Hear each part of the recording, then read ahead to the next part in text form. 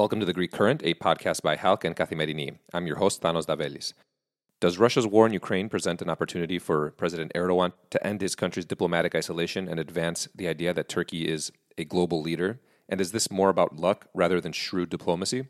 Stephen Cook, an expert on Turkish politics and the Eni Enrico Mattei Senior Fellow for Middle East and Africa Studies at the Council on Foreign Relations, joins me today to break this down. Stephen, welcome back on The Greek Current. Great pleasure to be with you.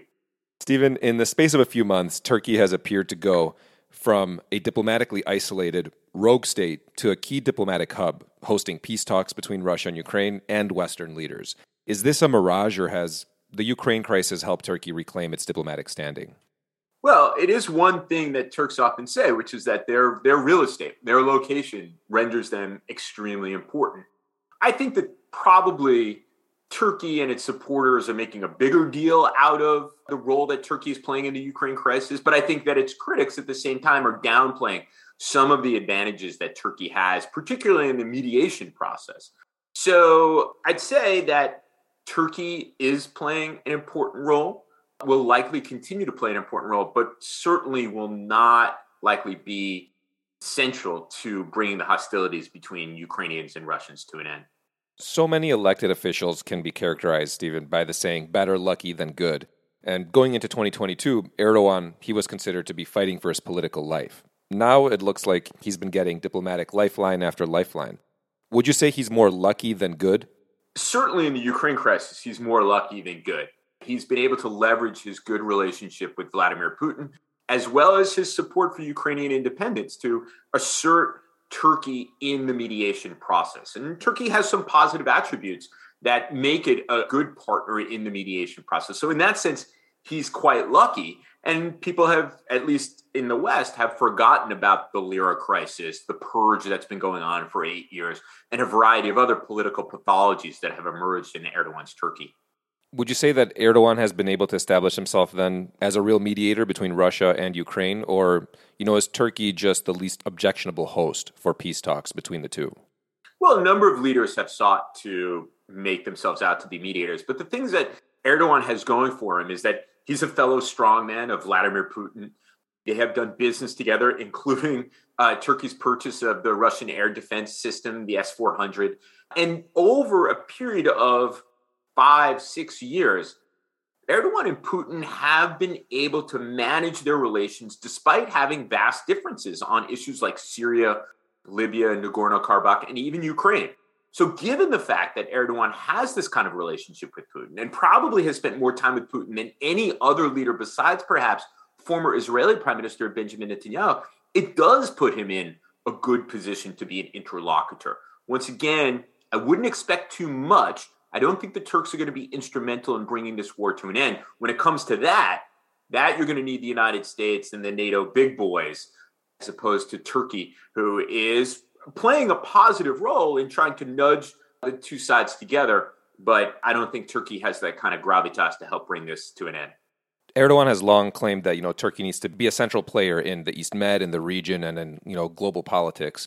How is this now, as we're seeing leaders travel to Turkey, diplomats travel to Turkey, playing out within the region with countries like Israel, like the UAE, like Egypt, which Erdogan has been trying to mend relations with?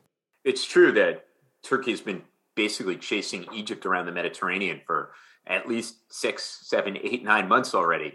What I think Turkey is trying to return to that role as a regional troubleshooter in order to increase its stature as a regional leader, as a leader in the Eastern Med, in the Middle East, in Europe, a role that it played pretty effectively in 2005, 2006, and 2007. I think that the Middle Eastern countries, the UAE, Israel, others, remain quite wary of Turkey. Too much has happened between them and Turkey for them to put too much stock in this turnaround on the part of Erdogan.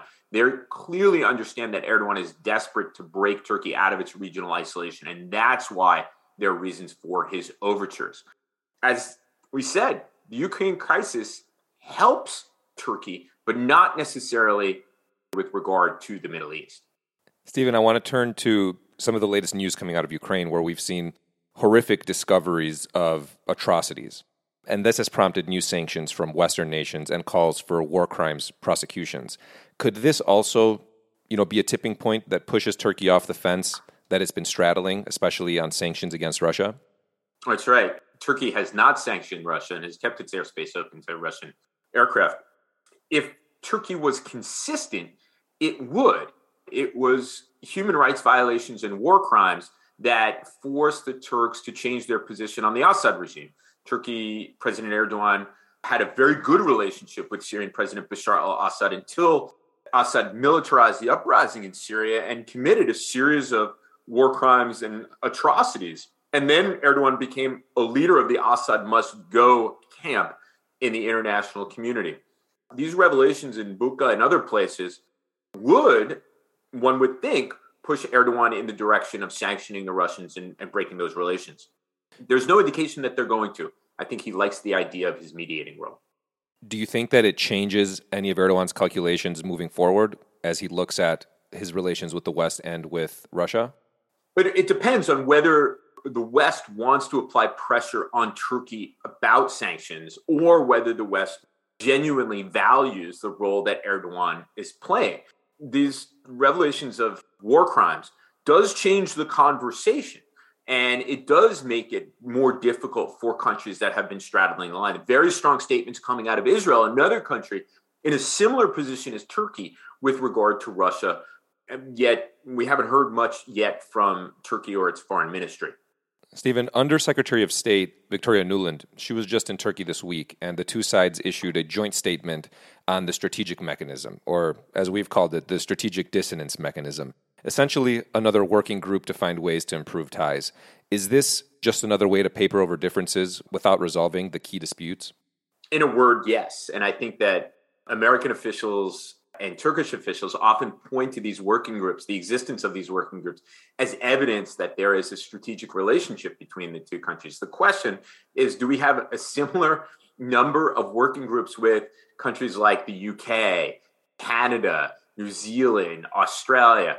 These are countries that have genuine strategic relationships with the United States, yet don't have the kinds of working groups, strategic mechanisms to overcome very serious problems in their relationship because they don't actually exist in the way that they do with Turkey. So to put it bluntly, this is just a way to paper over differences between the two countries and sweep those serious problems under the rug for the moment. Stephen, thanks for joining us again on The Greek Current. Always great speaking with you. Thanks, Dennis.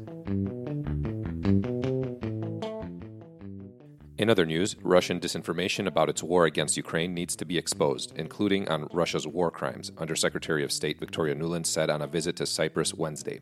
Nuland, on a short visit to Cyprus as part of a tour in the region, joined Foreign Minister Ioannis Kassoulidis for the inauguration of the U.S.-funded Cyprus Center for Land, Open Seas, and Port Security. Both officials reiterated their condemnation of Russia's invasion of Ukraine and praised the closer ties between the U.S. and Cyprus. Asked whether the United States has asked Cyprus to transfer its Russian-made weapons to Ukraine, Nuland said it is not for the U.S. to ask of Cyprus. It's for Cyprus to make its own decisions about what it wants to and can do. Finally, Greece will ramp up coal mining in the next 2 years as a temporary measure to help reduce a dependence on gas that has soared since last year and after Russia's invasion of Ukraine, Greek Prime Minister Kyriakos Mitsotakis said on Wednesday. Our policy needs to be flexible and adapt to temporary conditions without veering away from our main orientation, Mitsotakis said, referring to an EU target of cutting carbon emissions by 55% by 2030 and achieving zero emissions by 2050.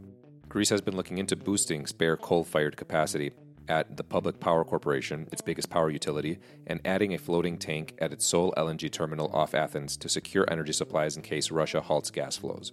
That wraps up today's episode of The Greek Current. Thanks for tuning in.